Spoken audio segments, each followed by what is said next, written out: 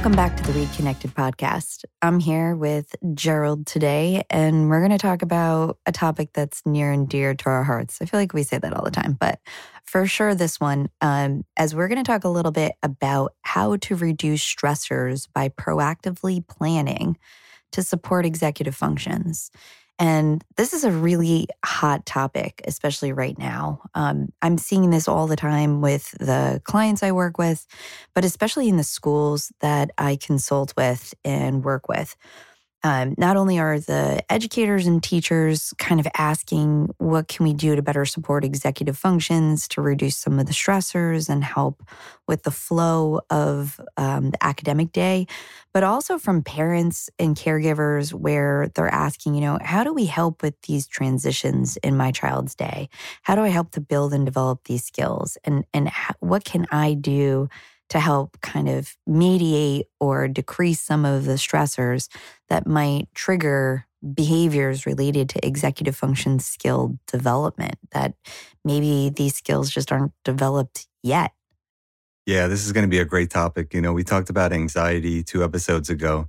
And, something I mentioned is that the more stress you have in your life, the more likely it's going to bleed into feeling anxious. You're more vulnerable to turning stress into anxiety. As I said, stress is not necessarily anxiety. Stress is, activating yourself, your cortisol levels, and activating your brain and your mind to do something. But anxiety really is fear of something going bad or something going wrong. And so we want this episode to be kind of an add-on to that episode to how you can manage anxiety and stress by using executive functioning skills. Because life is so fast now. There's so many things we have to do. And as technology has grown, there's actually more that we have to do. A lot of people do talk about this. Life is more complicated now because everything's at our fingertips and there's just more tasks that we have to do that maybe, decades earlier, we didn't actually have to do everything, and everything kind of falls on us because we have technology that, hopefully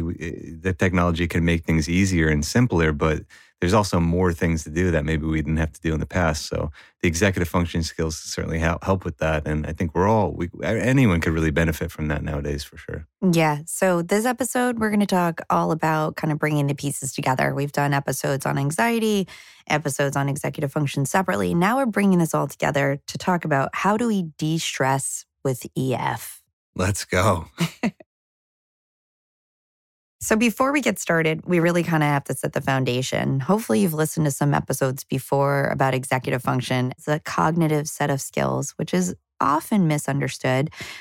Those primarily reside in the prefrontal cortex, which is the very front part of our brains. So if you were to put your hand on your forehead, that's typically where the prefrontal cortex is. So you'll be able to notice and recognize that that's the part of the brain we're describing and talking about when we talk about executive function skills. It's primarily where they reside. Again, not any one set of cognitive skills functions in isolation. So there's a lot of different systems and circuitry that's going on that we're not going to dive too deeply into here today. But just to understand that this is the last part of the brain to fully come online and get developed. And there's research that shows that typically these skills will start to come online around, your late 20s to 25, 26. And I would imagine new neuroscience research is going to continue to come out to show us that it's going to be taking a little bit longer for these skills to fully come online, closer to when you're 30. And there is some research that says that, but I want us to just be mindful that these skills aren't fully solidified until much later in life. However, we do ask young people, especially young children, to do some pretty complex tasks when maybe their brains aren't ready to take that on independently yet, right? So when we're thinking about executive function skills, which we know neurodevelopmentally might take a little bit longer to develop, especially when there's influences of additional stressors, trauma, different kinds of mental health challenges that might arise, anxiety, depression, and most especially when there are learning disabilities. And I have to just be clear about this. And Gerald, you can speak more to this from your neuropsych background, but executive function isn't necessarily a disorder that is described medically. It is most closely related to the diagnosis of ADD and ADHD, which many people in the ADHD world and field will talk about ADHD as a diagnosis more as like an executive dysfunction, because really what we're talking about is an inability to be able to inhibit, to be able to use working memory, take in new information and do something with it, and also be cognitively flexible, to be able to shift, even know that other options might be available as you're navigating through different situations. So when we think about executive function skills as a whole, we really want to think about how they're basically cognitive skills that allow for us to do things and get things done, especially efficiently.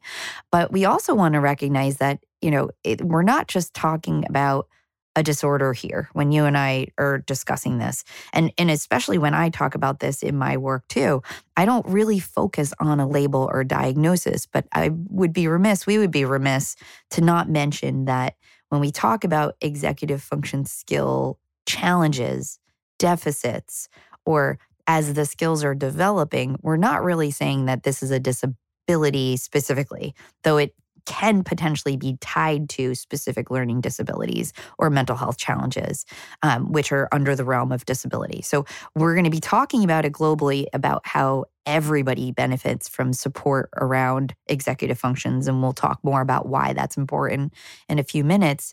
But we do want to make mention, especially through a UDL lens, that there are some individuals who absolutely need and benefit from supports around executive function, but really everybody benefits from them.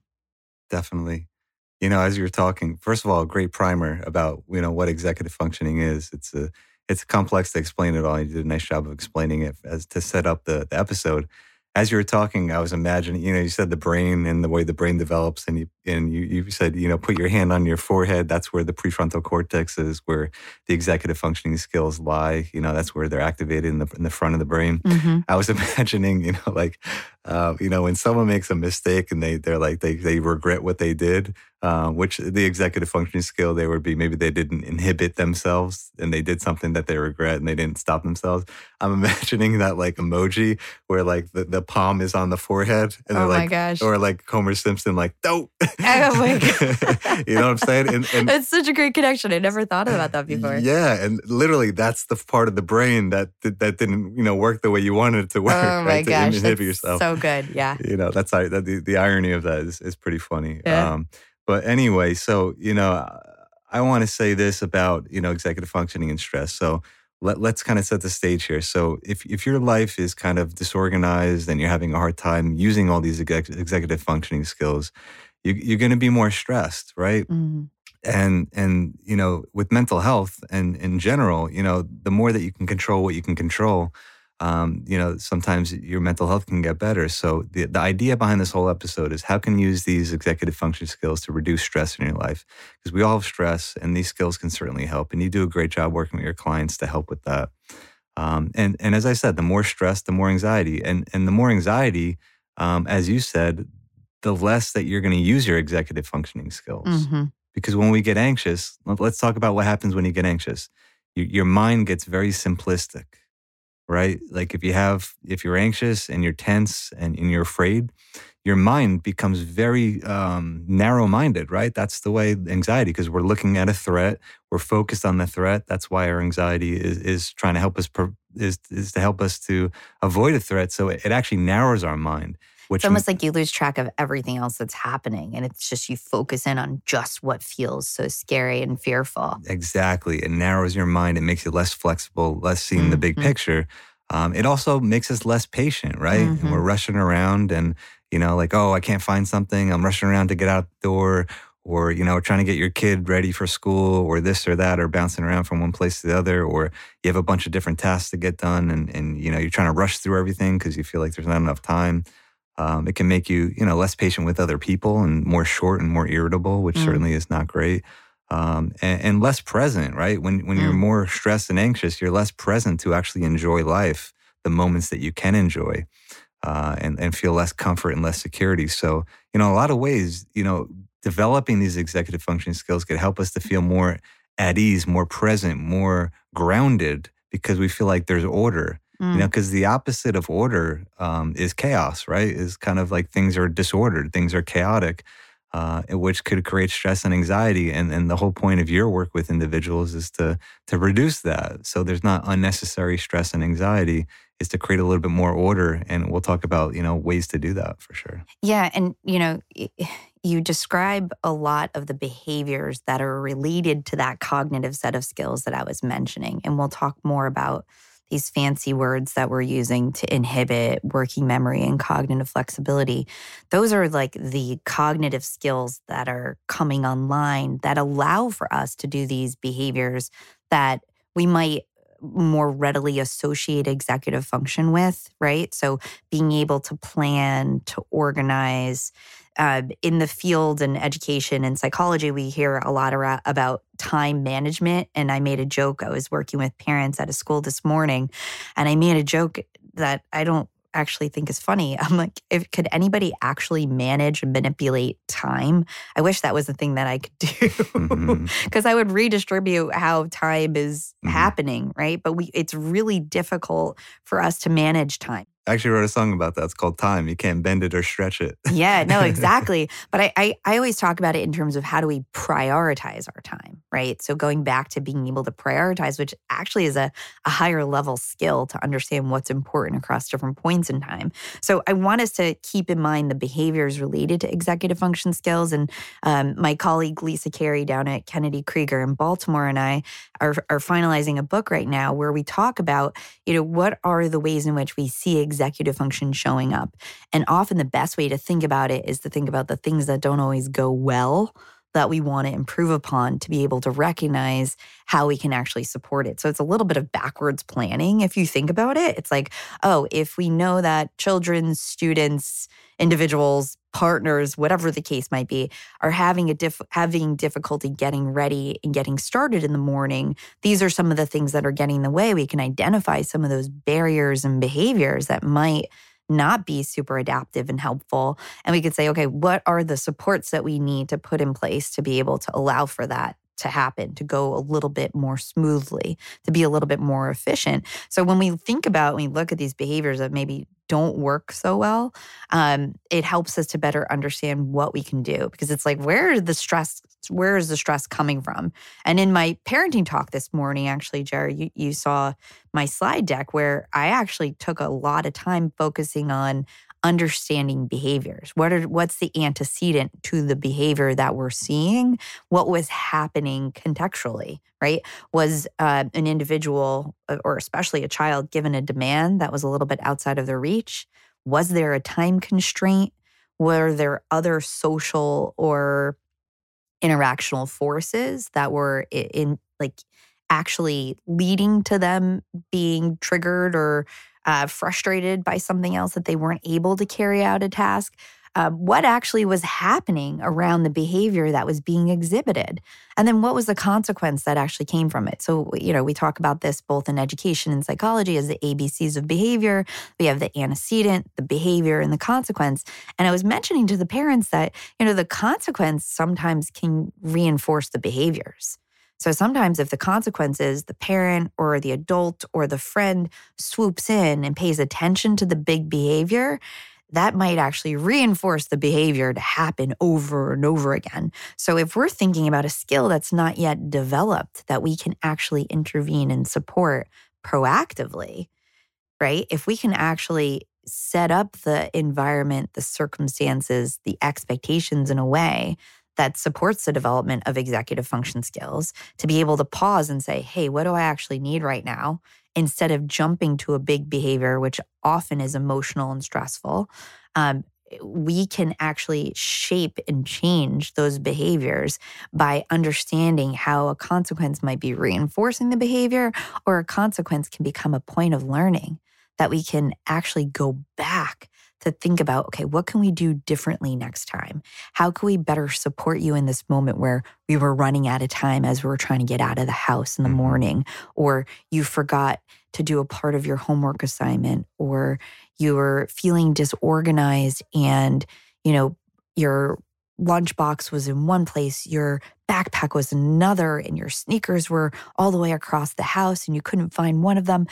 How do we help to actually support and shape those experiences that we're reinforcing and strengthening our executive function skills to be able to carry out these behaviors that are going to be adaptive and helpful in navigating through your day or a child's day, rather than just kind of trying to problem solve or diffuse a big emotional response in a moment. Yeah, so and that can take the guilt and the shame and the anger out of when things are going downhill or when things are spiraling, right? This is a lot in families, right? Like if there's kind of a meltdown because for whatever reason, or even just for yourself, right? You can go backwards, as you said. Let's go backwards and say, what was the skill that was needed to prevent this meltdown from happening? And what was the challenge and what was the skill? And this is actually perfectly in line with what's called collaborative problem solving or cooperative and proactive solutions, which are very similar approaches clinically. And there's therapies developed around this whole framework. And the idea behind it is that kids are going to do well if they can. And you have to find the problem that preceded the behavior issues. So, and the emotional challenges, right? And the framework, the theory behind it is there's a skill that's not developed or wasn't being used to deal with some sort of challenge, and you have to identify that. So, as your examples, right? If the kid is arguing with the parent to get out of the house because they're so disorganized and maybe the parent's rushing and there's no kind of support to find what they need and they're arguing with each other and they didn't have breakfast because there's no time and all this stuff kind of spirals, you want to be like, okay, let's take the guilt and the shame and the anger out of this. Let's regroup, come together and collaboratively problem solve what was the challenge and what is the skill that's needed. In this case, it could be, well, we have to have a better system in place. Maybe the night before we put everything where it needs to be so that when we leave the house, we know exactly where everything's going to be and we just grab it and go. Lunch is already made. It's in the fridge. It's already made. We don't have to worry about making lunch. There's an easier system from getting breakfast ready. So things are clearer and more expected and more organized. And that would help prevent. It's very preventative, right? It prevents that emotional and behavioral meltdown that could happen. And this is not just for kids and families. This is for, adults, right? Totally. We need systems in place, right? Yeah. There's a book called Exercise for Mood, which is a great book. And it talks about like, if you want to get to the gym, make it easier for yourself to actually get to the gym. You don't want to have little barriers in the way, like, oh, you can't find your sneakers. And all of a sudden you're looking for your sneakers, you can't find them. Like, oh, forget, I'm not going to go because I can't find my sneakers. You want to have everything in place and ready and a system that's going to make it seamless so that when you finally have the motivation to go to the gym, you're just going to go because things are in order and it's going to be a smooth transition because, as everyone knows, you can lose motivation quickly and find excuses for not going, so that's kind of an example of that. That's a great example. Another little Alexisism that I like to share is everything should have a space in place, right? So that there's a go-to. You don't have to think too much. And you brought up a great point about simplification, right? Oftentimes, to be able to support executive function skills, especially during stressful situations or when there's a time crunch or a quick transition, you want to know exactly where something is if you need it. Right. And if everything has a space in place, you can just go right there and have it ready to go. There's a reason why there's often a lot of stuff in people's hallways or right by their door that they often use the most going in and out, because that's where a lot of stuff collects. But if you can actually come up with a system that makes sense for you and your family to be able to organize, this is where all the shoes go. This is where the jackets go. This is where in colder weather areas like New England where we are, this is where the hats and gloves go. This is where the water bottles are, right? This is where your backpack goes. This is where your gym stuff goes.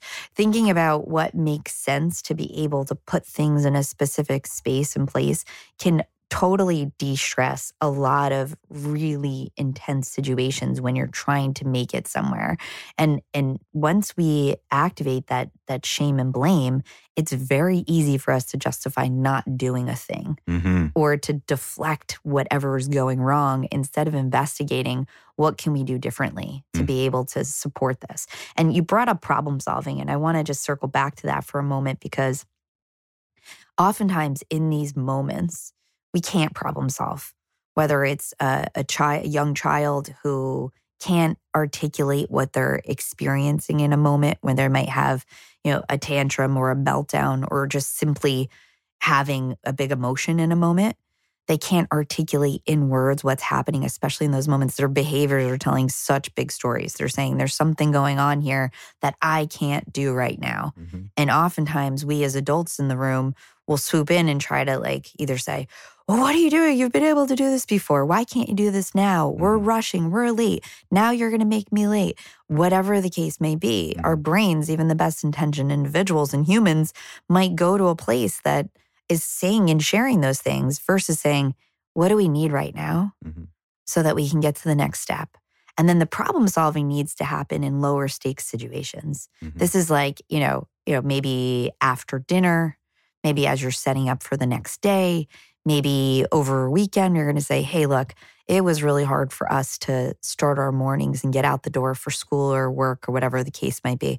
Let's take a little bit of time to strategize together and problem solve together. What are some options we can do in our home, in our space, to set up our environment to support us to better get going and get out there? And one of the things I want to just be very clear about, and I said this morning to the group of parents, I said, I have a million strategies that might be helpful. But the thing that's going to work best, most consistently, is what you feel comfortable with and what's going to work for you and your family. Because what's going to work for you and your family one day might be different than another day, and different than another family, different than another child. So you got to really have these conversations, because even things that work well and have worked well over time might need to be adjusted also, because different things come up, different needs have to be tended to. And this is, happening in the classroom all the time, where there's certain, fundamental rules and expectations in a classroom for the role of the teacher, the role of the student, and the role of the student and teacher in different contexts. But even across the scope of a school year, you might need to shift and adjust what needs to happen and what needs to be supported or not. So same goes at home too. Even in our adult lives, sometimes we need different things at different points in our lives, and we make those adjustments. But how powerful is it to have that conversation, to articulate that, to be able to think about our own thinking outside of our own brains with the people that we interact with the most, to try to see what makes sense. Yeah, and the word you use, together, that's the word, right? Together. We're going to do this together. It's collaborative. We're going to,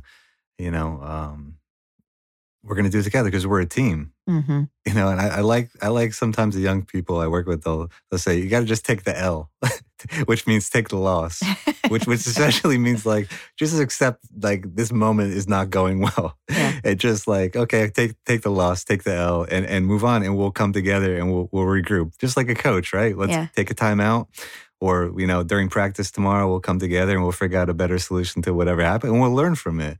Just like our emotions tell us when something's not going well, that's the same thing. Don't treat your emotions as bad. If you're frustrated, if you're disappointed, be like, all right, well, that's telling me something is off, and maybe I just need to make a change. And to be humble and open and compassionate about that is sometimes the best way to get through life. Take the L and be like, well, my emotions are telling me something. Let's regroup, because I got to respond to what my emotions are telling me, instead of feeling like it's bad to feel these emotions. And then you start to get depressed and anxious. And that's not the point of our emotions. Our emotions are, telling us giving us information that could be useful to us. It's not to just, fall into despair because we're not feeling well. I wish we had a better, maybe you or I or those of you who are listening can get in touch with us and let us know. Can we come up with a better term than take the L, take the loss, because I don't see that as a loss. We can use it as L because it's like, it's a learning opportunity for me, right? Even when it doesn't go well, if a plan doesn't go the way we expect it to, and we need to pivot and shift, like that, those are the greatest opportunities to learn. And adults in the lives of young people, I think we could do better at sharing what happens when things don't go well, and to be able to say like, oh, that didn't work. When I was in the classroom, I literally would make mistakes on purpose and have the kids call me out and be like, oh, Miss Reed, that's not right. You did that wrong. And I'd be like, oh man. And I would show them how to gracefully make a mistake and be able to like learn from it instead of getting shut down from it. Mm-hmm. Yeah. My students say in the supervision class, they said, win or learn. There's no loss. Let's do it. Let's go. So the L is now learn instead of loss. I love that. Take the L. Let's have it as a learning opportunity. Yeah. But you bring up a really good point that, you know, sometimes when the shame, the guilt, the avoidance comes up when things don't go well, it can really spiral into something more. And I appreciate, I'm excited about the book that Lisa and I have been working on for a while, because we talk a lot about understanding what other behaviors might actually be signifying that there's an executive function skill deficit, right? Like the skill hasn't been developed yet. That's why we're seeing some of these responses to challenge or to demands that students are facing in the classroom, or, you know, humans are facing in their worlds, in their lives. And, you know, some of the things that, you know, Jerry, you and I can kind of extrapolate a little bit more is like we see a lot of procrastination where, you know, especially in the learning environment, students are waiting till the last minute to do something. And we talked a lot about this in the perfectionism episode too. There's some self-hatred, negative self-talk. You know, we will see some anxiety, often depression, a lot of conflictual thinking, like, how can I be so good at one thing and not at another? How can I be so verbally astute and sophisticated, but not be able to write a paper? You know, what are these things that are getting in the way? Because another thing to remember is that executive function is not necessarily correlated to like IQ and intelligence. Just because you have a difficult time getting things done efficiently doesn't mean that you're not capable of getting things done or doing things at a really high level. Just there's these other barriers and other skills that need to be developed to support you to be able to fully complete a task or to take on a greater, more complex challenge. Definitely, yeah. And by the way, big plug for your book coming out. Very excited. Long time coming. Oh my gosh. And it's gonna be fantastic when it comes out. And we'll definitely publicize that. Cass Publishing. We're really excited for the collaboration, for the work. So here's a concrete example, right? When in my class that I'm teaching for the grad students, they have to work on a imaginary case in terms of counseling and therapy, and kind of go through all the phases of what therapy would look like. And it's a lot. Like I'm really challenging them. I'm like, there's a lot here that you guys have to accomplish by the end of the semester. And you got the whole semester to work on it. And one of the students raised their hand and they said, I have so many ideas, but you know, this is new to me. Do you almost have like a template, you know, or kind of an organizer to kind of help me to organize my thoughts? And first of all, great self-awareness. Love that. Great advocacy. And as a teacher, I always tell them, like, my job is to help you to learn. It's not to like prove what you do or do not know all the time. Like my job is preach, Dr. Reed. It's like if you're not learning, I'm not doing my job. Yeah. And I have to help you to facilitate that learning. You know, I'm not there to be like some authority figure to say like, you know, like obviously they have to learn material. It's not, you know, it's not all on me. They have to read, they have to do the work to learn the facts and the concepts and the ideas. But certainly in the classroom, my job is to help them to learn and to utilize that learning in an effective way, and to find out best ways to do that so they can, because that student and many of the students, they're probably capable of amazing things. And sometimes maybe they just need a little bit of a tweak in terms of how they're approaching it. And that's exactly what you're saying, you know. Potential is there, and sometimes you got to find alternative ways of doing that. That's also in sports, by the way, right? Yeah. I think this is a very underrated aspect of coaching, is that your athletes as a coach, they're not all the same. Yeah. And this could go for music, this could go for other, you know, performing arts.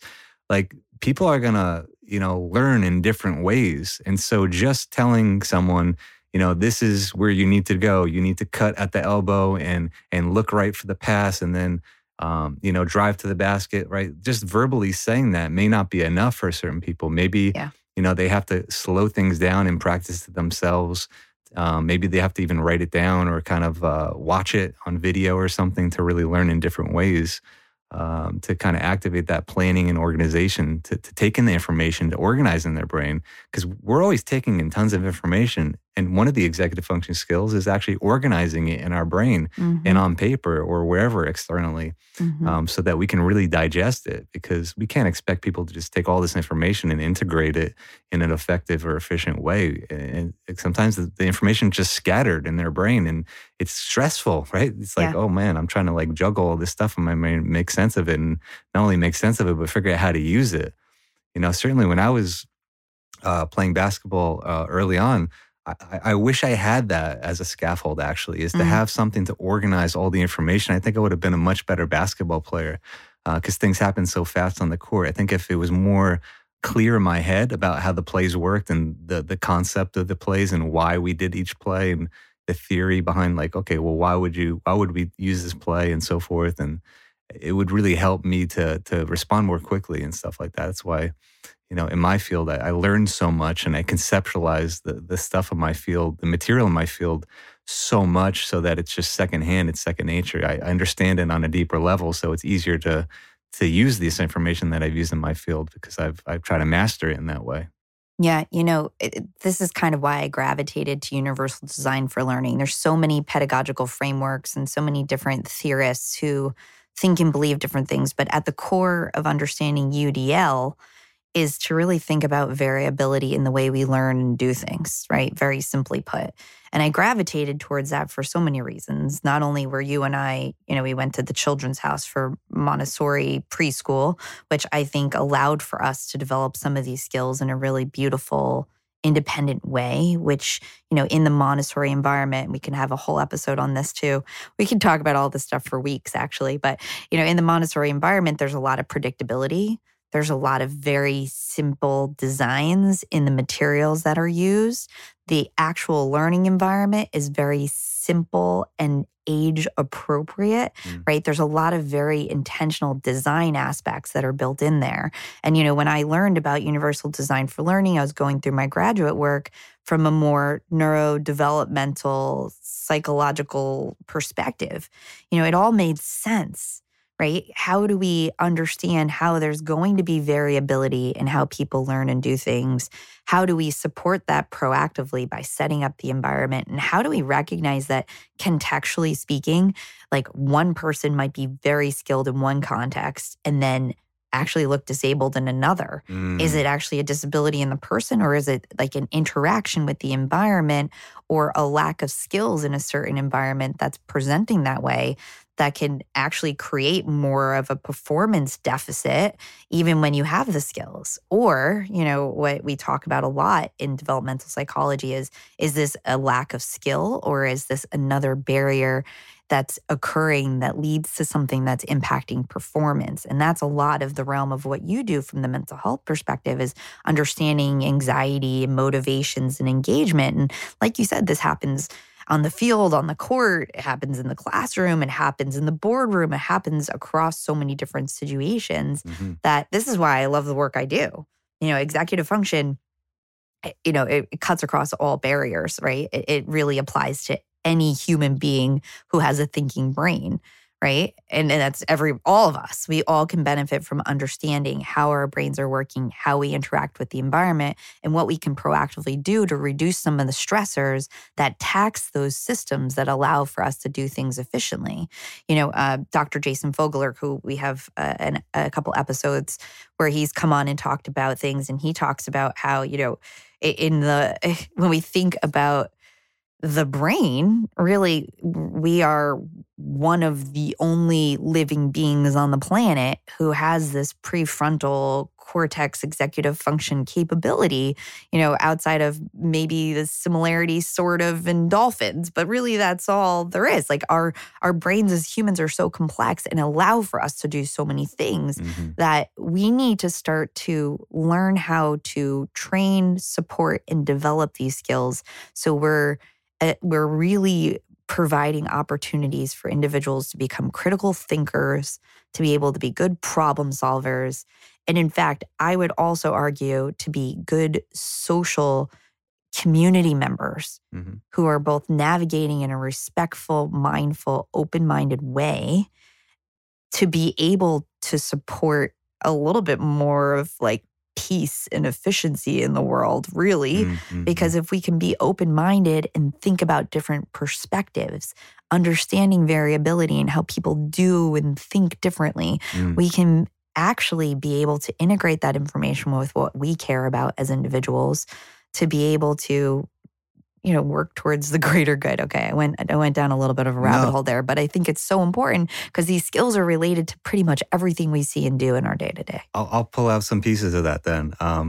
Some of the younger patients I work with, I'm blown away that this is kind of their instinct, and maybe they've been influenced to kind of do this, have more empathy, but I hear them say things like, if I have a disagreement with someone, maybe it's even a deep disagreement, I'm trying to like understand that other person. Well, maybe if I was them and I grew up the way they grew up, or I had these experiences, maybe I would think the same thing as they are, even though I disagree with them. I'm like blown away. That's working memory, holding on to these rules, these understanding of other people's perspectives in relation to your own, and then being able to think differently about a situation. It's brilliant. It's being flexible. It's inhibiting, right, your impulses to just argue and just turn it into a fight with someone. It's a lot of skills, and that's amazing. I also want to say how it relates to anxiety. So prioritization is a really important executive functioning skill. Prioritization is what's important and to what degree is something important versus something else. And when we can't do that, we can really fall into extreme all or nothing thinking. Glad you brought this up. Yeah, like this is completely important and something else is not important at all. And there's no middle ground. There's no in between. And that could certainly lead to conflict with other people. It could lead to anxiety within yourself. And it can even relate to the things we worry about. So, and part of what we always talk about on the podcast is the more life experience you get, the more perspective you have to kind of get a sense of, okay, what holds more weight than something else in terms of how you can function in your life and be adaptive in your life. Because if you're worrying about everything equally, how's that going to impact you, right? And that's not to say you shouldn't worry about things. Like if you're not worrying about things, you're not paying attention to things that you need to pay attention to realize, the things that need to be addressed in life and in your life, in the world in general. But that's not to say that, you should always worry about this one thing. And so, part of even, therapy and even mindfulness, right, is to kind of label and categories of things you might think about and worry about. You say, okay, this kind of fits within, let's say, worries that are more existential worries, right? And I'll have, patients come talk about these big existential worries. Okay, well, if you worry about these existential worries all day, every day, what's going to happen? It's going to consume your life. It's going to cripple you with anxiety because these don't have solutions right now. They're way too complex.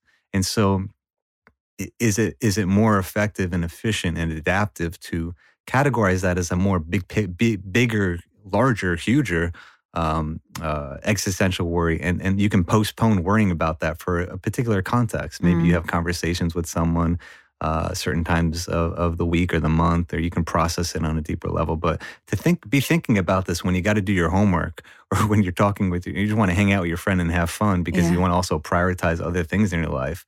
It's important, as we're saying, to prioritize so that you can function in a more well-rounded way throughout your day, because your day is not only one thing, your day is a lot of different things.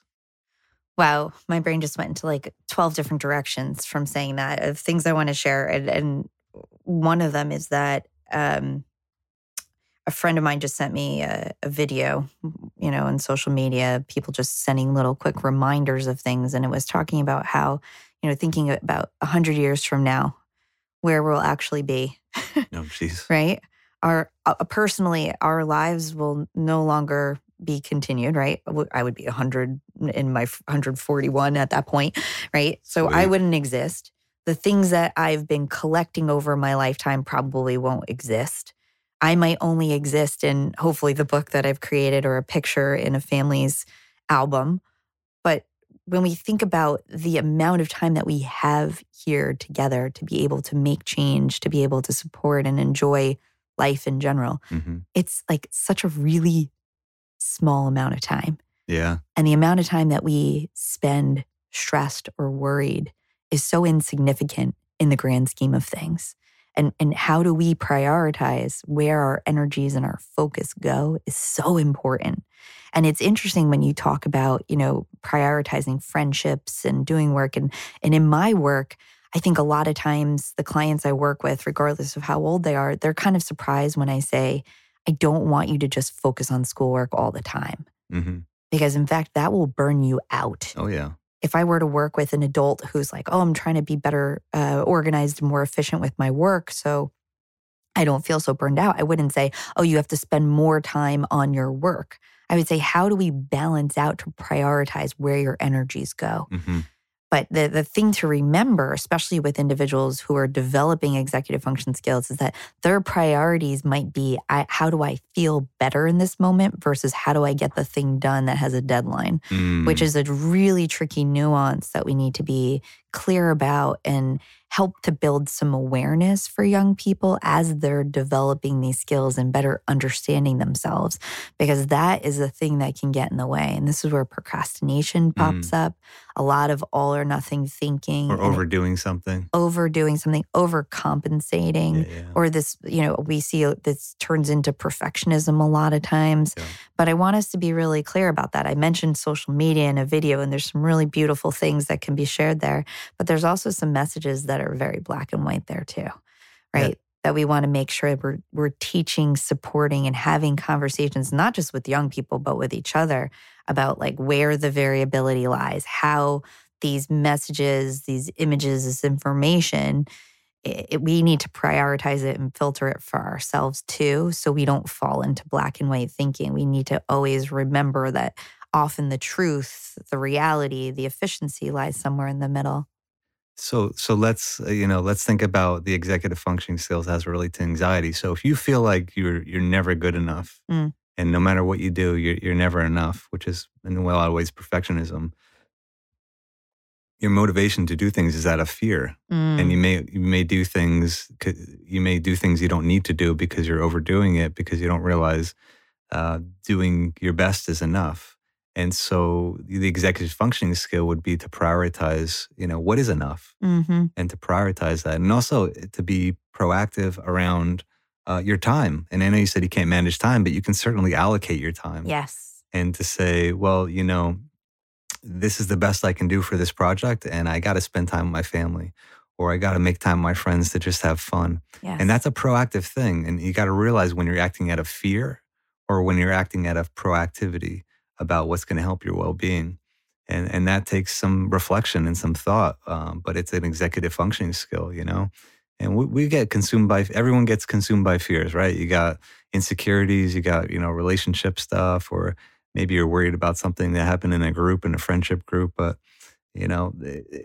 our fears can, as we said before, narrow our attention on one thing and prevent us from prioritizing other things that could be useful. And also, stop us from planning time in different ways. And that's why even using a schedule, so it's there and visual, right? Like get a schedule going and say like 9 a.m.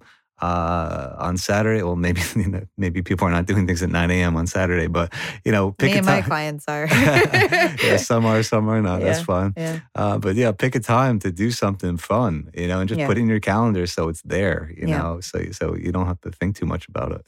But I'm going to just bring it back, because that point alone is probably one of the most powerful things that resonates for my clients who realize, oh, once I get it out of my head and onto paper, once I can visualize it, I can see it, it becomes more concrete versus this thing I'm thinking about doing. Mm-hmm. It makes it a little bit more concrete for me to say, okay, I got to get this done. And from there, actually, and let's dive a little bit into some of these strategies to support the development of these skills. Mm-hmm. We mentioned a ton of things over the course of our talk so far. But, once you see and you can visualize what needs to get done, you can make some approximations. Like it will probably take me about, 20 minutes to start this part of a project. Mm. And then you could break it down even further and be like, okay, if I need 20 minutes to start this project, what are the resources that I need? How am I going to set up my environment to minimize distractions and to be able to focus in on this one task at a time? Or maybe you need to even break that 20 minutes into 2 10-minute segments and reassess what you need to be able to shift and stay focused to carry out the task. Mm-hmm. The same thing goes with simple chores at home, whether you're a child or an adult. I always say, can you make a playlist for like 3 or 4 songs that, you have a designated amount of time that, you're doing something enjoyable. You've got some music going in the background. Hopefully that'll keep you motivated and engaged while you're doing something else. I call it, we're grouping these tasks together. Can you maybe pick an enjoyable preferred thing to group with something that maybe is less enticing or interesting or preferred? Yeah, I think the people who live next door are probably not too happy that I'm blasting music when I'm doing stuff in the morning, putting the dishes away, making my smoothie. But hey, it makes it enjoyable. It makes it more enjoyable, and then it makes it more engaging. And in fact, it like wakes up the different systems in your body and your mind to help you get started. So, think about how we can actually group things together. I always say, especially when you're studying or you're taking notes or doing homework, within reason, right? Be mindful of who you choose for this because you want to make sure you have the same goals. If you're studying with somebody else, that becomes both a social interaction that's reinforcing, learning or studying or preparing or consolidating, where you have somebody you can bounce ideas back and forth off of. I mean, that's the beauty of you and I working together and some other colleagues where we touch base and say, hey, what do you think about this? And sometimes that's both making a connection, which we know is so powerful and builds up your mental health capacities to be able to feel good about yourself, but also that you're problem solving, you're working through something, you're organizing your ideas a little bit better. And this is the other thing to think about is sometimes when we feel really disorganized, we can make it concrete and clear by writing it down, but that doesn't work for everybody. Yeah. Right? Sometimes we do need to talk through it. Sometimes we need to use visuals in different ways to be able to construct an idea, to think about what the next move is or the move forward from there, or to even consider different options. Yeah, like when I was in grad school, I used Microsoft OneNote, which is like a digital journal, not journal. It's like a digital notebook. What are those 5-star notebooks we used to use? It's a bit more complicated than that, but it helped me so much, right? Yeah. So if I had an idea or if I read an article, I'd be like, all right, this is going to fit in this tab in this area of the OneNote, so that I can go back and all these ideas that revolve around this topic or this category are going to fit in here. And it was a life changer for me because I had so many things going through my mind that I had to organize. Another point you made too, we talked about this in the emotions episode. Change the context. Change the context. And, so many people that we work with do work and homework in, let's say, their bedroom because that's their space, right? Whether it's their dorm for a college student or, just your bedroom, wherever you are. And, maybe that works for some people, but you got to realize your bedroom is associated with rest and sleep. Oh my gosh. Or other things, right? Yes. But it's, relaxing, whatever. And so your brain is going to be triggered to not be in the state of mind to like get up and go and get those cortisol levels up to do your work and to feel motivated. So, and maybe you're in the same room for the whole day, So you got to realize how your environment and the context could affect the way you're able to get things done, and sometimes changing it, right? Go to a coffee shop. Maybe that works for you. Put on some classical music while you're doing work, or, change it up, but try different things. If you're stuck, as you always say, what do you need? Maybe you just need a change in context and environment. That can make a huge difference. When I was in grad school, going to a coffee shop was great for me. I just had to get out. I like moving, and going for that walk there was important for me. Just being around people and zoning into what I was doing, putting on some nice classical music, that worked for me. It's not going to work for everybody, but you got to realize how your environment could affect you. This is another great piece of advice. Actually, I was talking to Jelani and a client yesterday, and he shared a really great piece of advice. Jelani, who was in season 2, episode 1, we interviewed him. He's a Broadway performer and an incredible person, just a human being. But he was talking about, the question was posed to him, how do you keep your energy level going for singing so many songs and going through so many performances every night when you're on Broadway? And he said, what I actually do is I train my body and I practice. And it was really cool because he said, sometimes I get on the treadmill and I'll start walking up a hill or go for a jog and I sing the songs I need to be ready for. Oh, wow. And I just thought that was so brilliant. And in fact, Jelani, I'm going to start doing that for myself because when I'm doing workshops, I'm sometimes talking for hours, engaging with people as I do every day in my work, one-on-one or in groups with people. But, keeping that momentum going, building up your capacity to even be able to move your body and make those neural connections. There's such a strong mind-body connection. So if you're studying, you're trying to remember something, sometimes just getting out and listening. I'm a big audiobook fan where I can, drive or walk or jog and listen to the book. And that's often so amazing to be able to reinforce some of that information. Doesn't work for everybody. Sometimes just get outside and do nothing, but just be outside and go for that walk because that's also calming your nervous system down to lead to more mental cognitive clarity.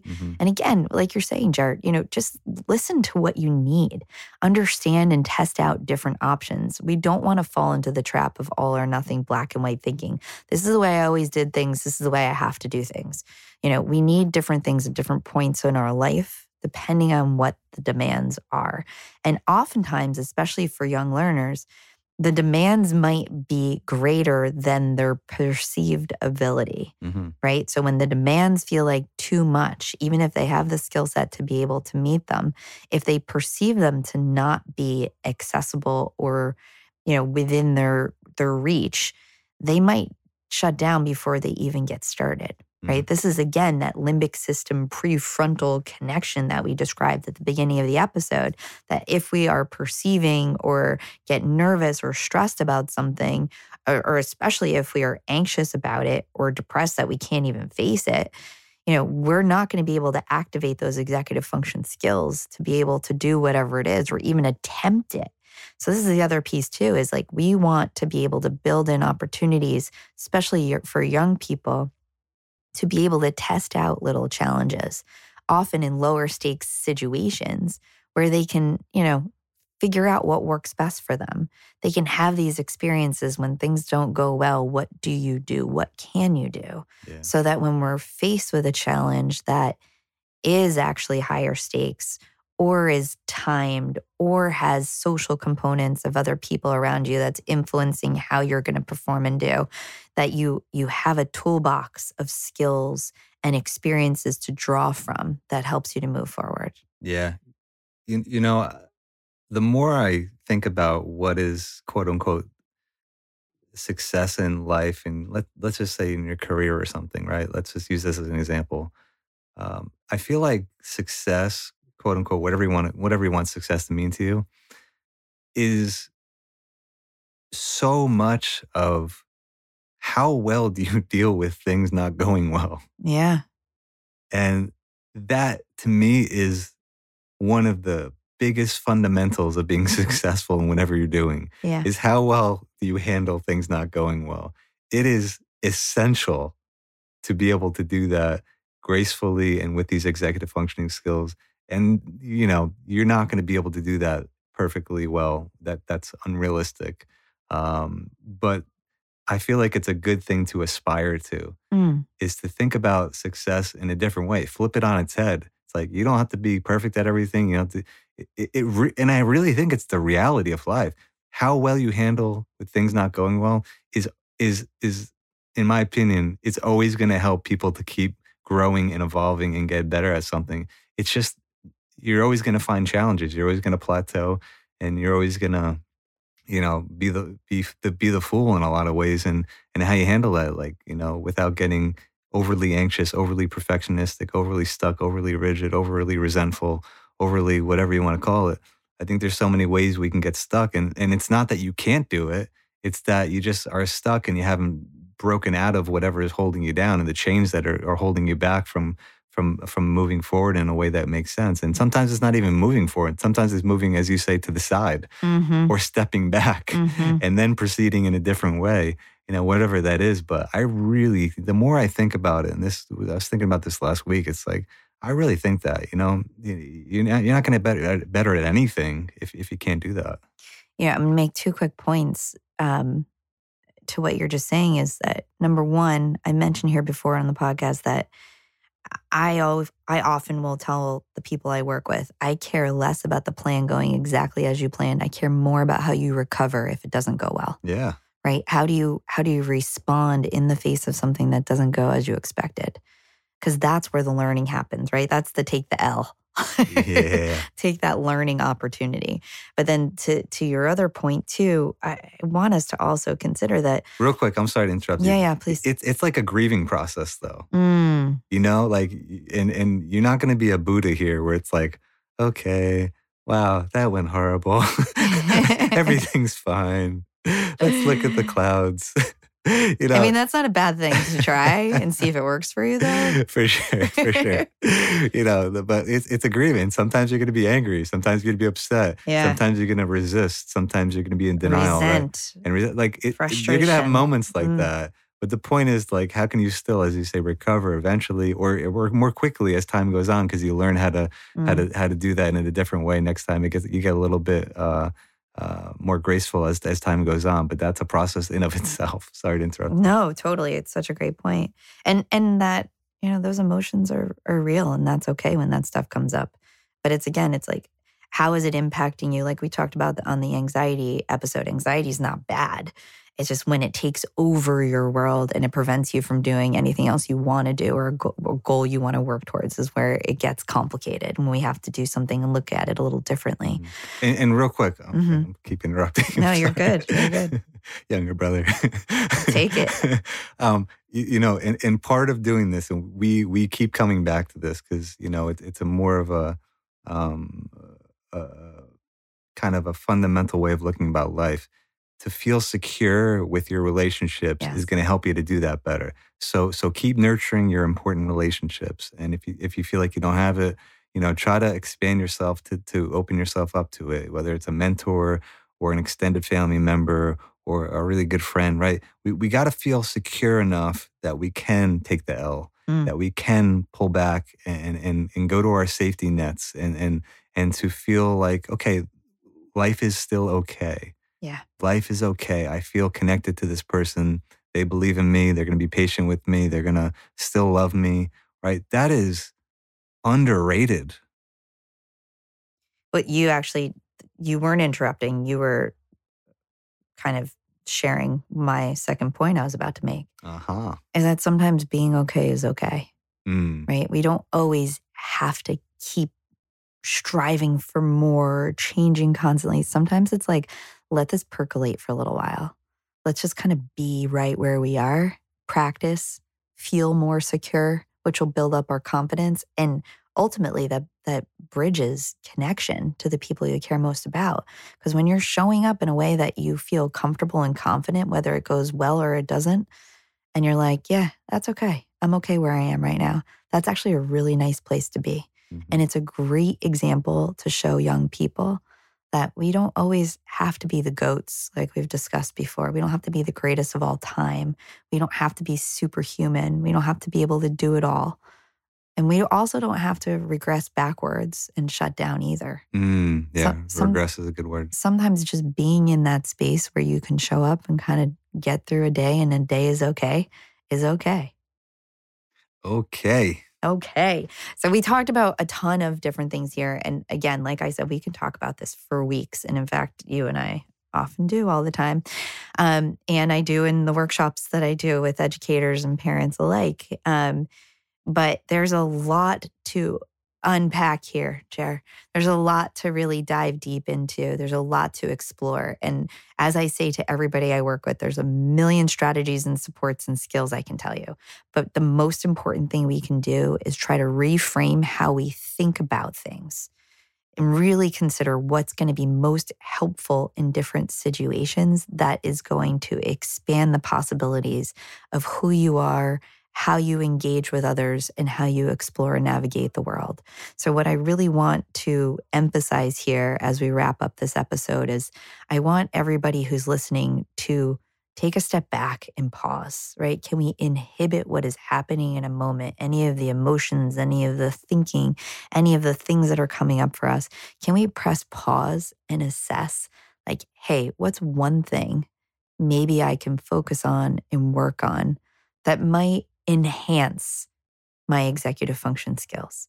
I keep calling them now. My new thing is to call them executive function enhancers, right? EFEs. What are the things that can help enhance our executive function skills?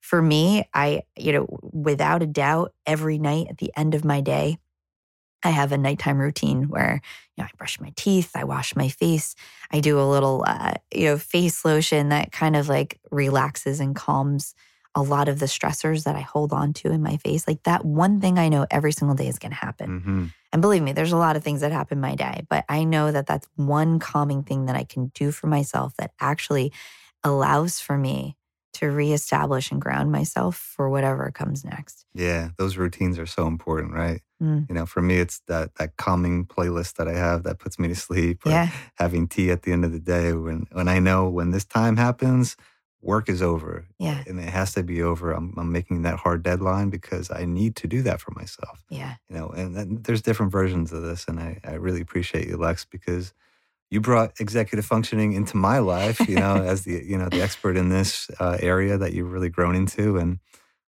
it certainly helps. It certainly helps. It's important. I'm grateful. And I'm also hearing listeners say, oh, Alexis, Jerry, tell me more things to do, Yep. right? There are plenty of things to do. And we're happy to share more tips as we go through future episodes and through more resources that we share and in our work, and in the book, but also really thinking about how we can replenish ourselves so we can lead to having a greater sense of organization, order, and clarity in our worlds. Because a little bit of proactive planning can oftentimes lead to peace. And how do we find a little bit more of that in our day, even if it's just for a few minutes, to reset, to re-engage? So that's my offering for you all today. How do we de-stress with EF? We can do some proactive planning to find a little peace. Thanks for tuning in to the Read Connected podcast. Please remember that this is a podcast intended to educate and share ideas, but it is not a substitute for professional care that may be beneficial to you at different points of your life. If you are in need of support, please contact your primary care physician, local hospital, educational institution, or support staff at your place of employment to seek out referrals for what may be most helpful for you. Ideas shared here have been shaped by many years of training, incredible mentors, research, theory, evidence-based practices, and our work with individuals over the years, but it's not intended to represent opinions of those we work with or who we are affiliated with. The Read Connected podcast is hosted by siblings Alexis Reed and Dr. Gerald Reed. Original music is written and recorded by Gerald Reed. Editing and recording was done by Cybersound Studios. If you want to follow along on this journey with us, the Read Connected podcast will be releasing new episodes every 2 weeks each season. So please subscribe for updates and notifications. Feel free to also follow us on Instagram at Read Connected Podcast. That's Read Connect Ed Podcast, and Twitter at Read Connect Ed. We are grateful for you joining us and look forward to future episodes. In the meanwhile, be curious, be open, and be well.